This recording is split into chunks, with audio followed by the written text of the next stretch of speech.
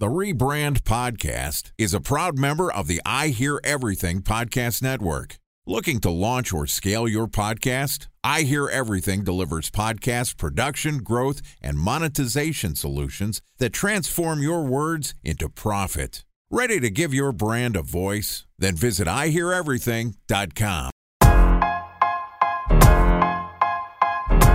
Welcome to the Rebrand Podcast, an I Hear Everything production. This podcast tells the stories of world-changing marketing campaigns as told by the people who build them. In each episode, you'll hear an earful of brilliance from a marketer who has brought an iconic brand to life. Ready to hear the secrets and untold stories behind the brand you love? Then sit back, relax, and get ready for the rebrand. Here's the host of the Rebrand Podcast, the CEO of the Harkey Group, Scott Harkey. All right, welcome to the Rebrand Podcast, where we tell the stories of world-changing brand campaigns and brand-building strategies as told by the marketers who built them. I'm your host and founder of the Harkey Group, Scott Harkey. And over the next few days, we're going to dissect different brands. Joining us is our producer, my good friend, Benjamin Shapiro, who is the CEO and the executive producer at I Hear Everything, which is a new media network that combines impact of audio with the power of digital content to connect creators and brands with their target audience. The Rebrand Podcast, as you know, is also a I Hear Everything network of podcasts. All right. Yesterday, Ben and I talked about the NFL as a brand. We were all over the place on the NFL. It was a lot of fun. I do think we pulled some insights out. Today, we're going to continue our conversation with Ben, and we're going to talk about eBay. So all things eBay. I know I used to sell stuff as a kid in high school on eBay. So I'm excited about this eBay conversation. All right, here's my conversation with Benjamin Shapiro, CEO and executive producer at I Hear Everything. What's up, brother? Hey, Scott. How are you? Good. Let's jump right into eBay. We had our pleasantries last time.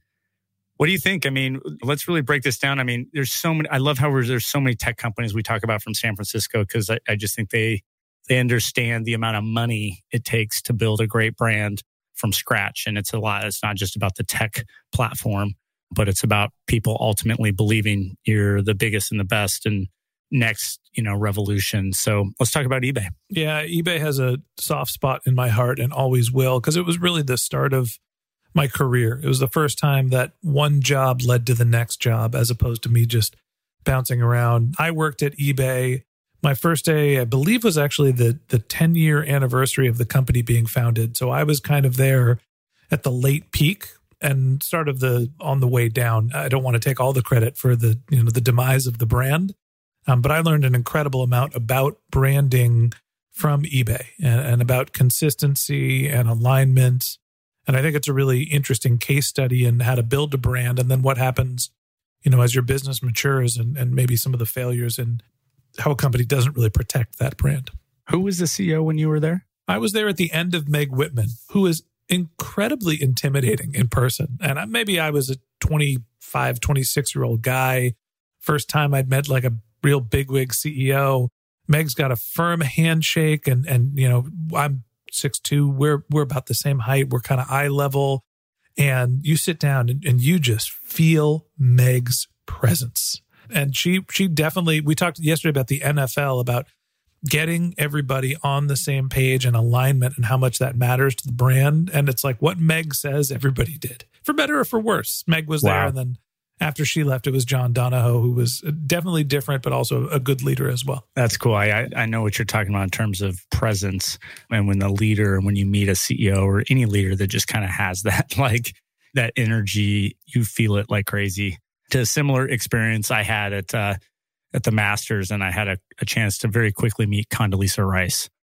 Oh my gosh, like probably the most presence I've ever felt from anyone I've met in the history. Like, again, when she shook my hand and just like she was a freaking badass.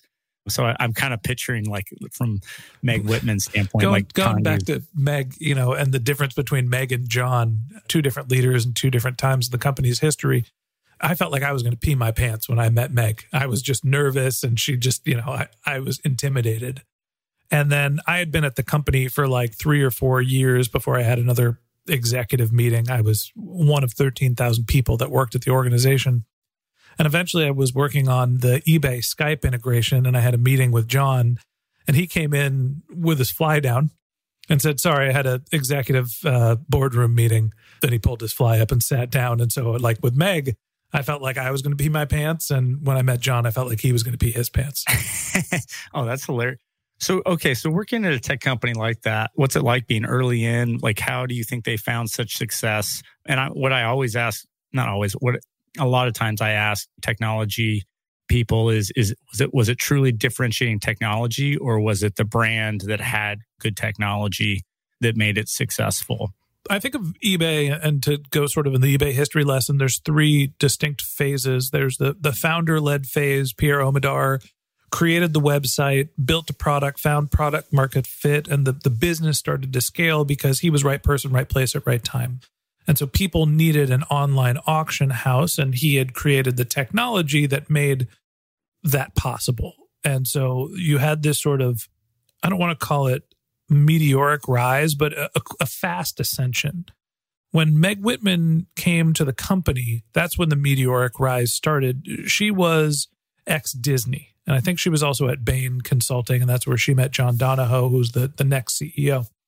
But everything during Meg's time was still focusing on the technology. It was still a tech company, but building the brand, establishing the brand. No one changes the colors. We don't change the logo. There's like all of the standards that now I think are kind of commonplace and known. But at that time, Meg taking the traditional brand approach to a tech company wasn't something that we normally saw. That standardization hadn't happened. And so focusing on building the eBay brand, focusing on the reputation, making sure that all the stories were sort of in line and that there was a heavy focus on PR. There was a lot of television. There wasn't a lot of internet marketing early on.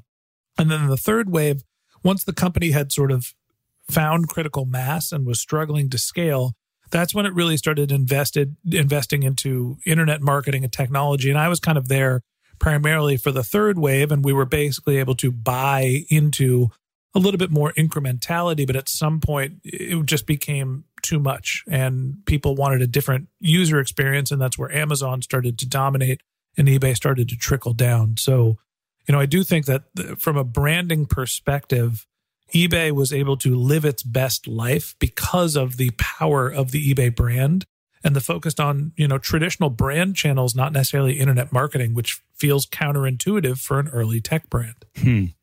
So it's almost like they had great technology and then scaled it with great marketing. A brand is kind of what I'm hearing you say. You have to have both. Yeah. I mean, yes, whether it's technology or just a kick-ass product, right? Lots of companies are able to operate without technology. Not everybody is a tech company.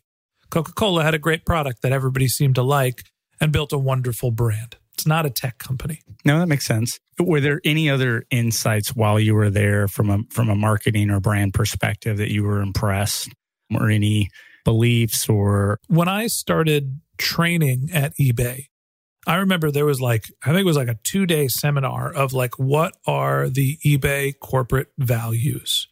People are basically good. I think that was one of them.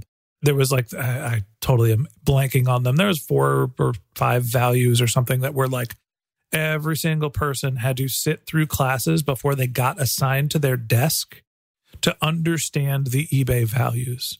And then there was the legal training and all of that fun stuff but basically in the onboarding perspective, one of the first things that you started with was, this is who eBay is. This is what we believe as an organization. And that sort of got everybody off on the same footing. What I think is the most interesting part of the eBay brand story is about what happened when eBay tried to expand beyond eBay.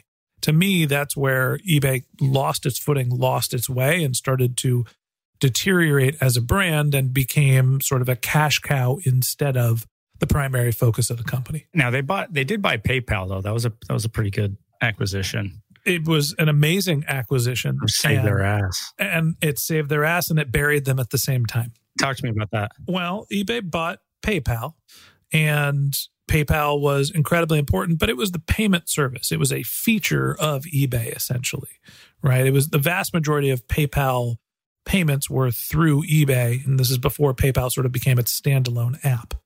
Was the PayPal mafia and Elon Musk and those, like, that's kind of how he started, obviously. Were they early on with tech and they got into eBay and convinced him to use their platform? I mean, that was pretty genius. And then ultimately them buying them. I think what happened was people were putting on their eBay listings, pay me through PayPal, and it wasn't an integration. And then people started sort of hacking around that there was no easy way to pay on eBay.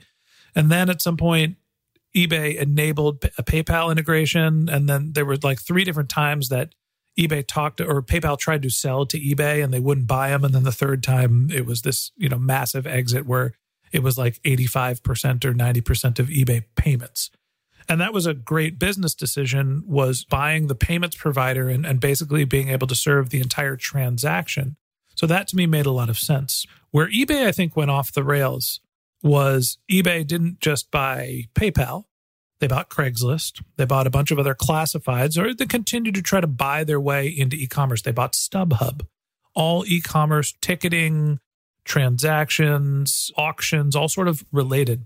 eBay at some point early in my journey there, I was at eBay for 7 years. I think about 3 years in, eBay bought Skype. And I think it took the company off the tracks. They bought Skype and said, okay, we're going to start being a holding company.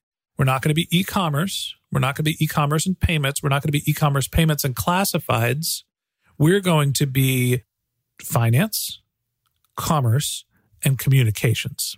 And it was a $2 billion acquisition. It was a total distraction for the executive team.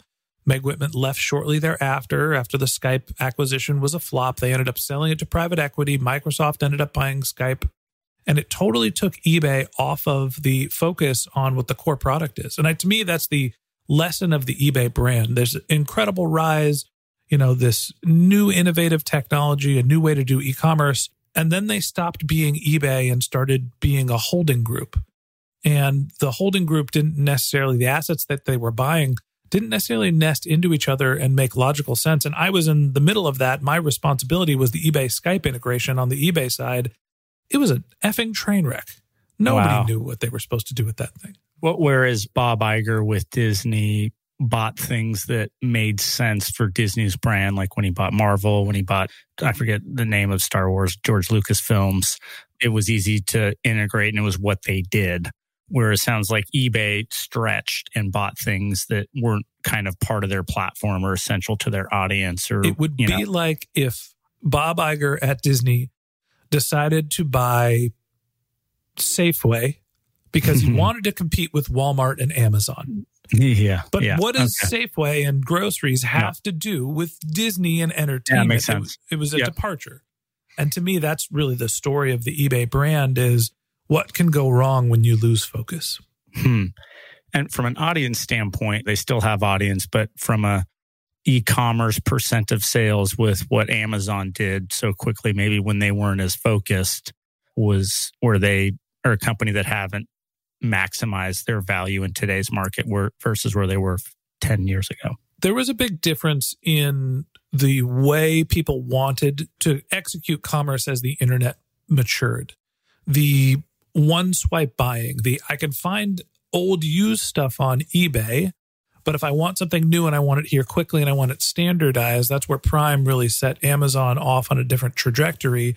Was the eBay's old tagline is whatever it is, you can get it on eBay. And that meant whatever old used item in people's mind, you could find it on eBay. They didn't do a good enough job saying it's not just used items at auction. It is everything that you can buy in a simplified format. And Amazon really took that and ran with it of like, it's the everything store. And that's why Amazon became a bigger deal. They made the transaction process, the search process so much easier that people just defaulted to buying on Amazon instead of thinking of different places to buy on the internet. That makes total sense. And they major mistake. Obviously, they could have been new and used and everything. And then Amazon, they wanted it fast. Click of the button, it's at your damn house. And they crushed them, obviously. Okay, I like it. Any other marketing lessons from eBay that maybe people could take away from this? Yeah, to me, again, I have a soft spot in my heart. There was and this probably happens to a lot of big companies, there was a talent drain at eBay when the brand started to deteriorate. And I don't know whether it was the stock started to leave. So, all the sort of elite talent that had accumulated at eBay went other places. The alumni network at eBay is unbelievable, right? I consider myself to be an eBay alum like I do consider myself to be an alumni of Boston University, right? Like I feel close to the people that worked there with me, but also the people that are there now. But at some point, the elite talent in Silicon Valley was going to eBay and Yahoo, and eventually you threw Google and Facebook into that mix. And they started to leave eBay at some point. And to me, it was right around when Amazon started, having its meteoric ascension. And then when eBay took their eye off the prize. And that to me is the lesson, is it's not just sales. It's the people that are going to be attracted to your organization. If you lose focus and you don't continue to innovate, you're going to lose the people that are most valuable to the company. So I'm going to jump in here and just say this, that the transition from being a good marketer to a great marketer is really the transition, I think, for me and friends of mine, and where I've considered myself going from a good marketer to, I think, a pretty good marketer. Well, we won't say great, but it's really the understanding of being a good business person, right? And as you've seen a lot of CFOs get into the CEO suite, and you've seen a lot of CMOs go to CEO, and the difference. And I always challenge marketing people, and even challenge myself at the top of the list. Like, how can I be a better, well-rounded business person and think about talent and competition and differentiation and focus and some of the basic finance? And then I think great CMOs, really good marketing people, can get alignment. And when alignment's not there from a business perspective, it's going to be really hard for great marketing to happen. And the best marketers that I've seen and interviewed, even on some on this show, Eric Dickens as being one, Todd Davis at LifeLock being another, Casey Hubris from Rocket Mortgage. They're unbelievable business people. And there's so much to building a brand beyond getting people to be part of your tribe, or getting people to buy something, or getting people to be part of an email list.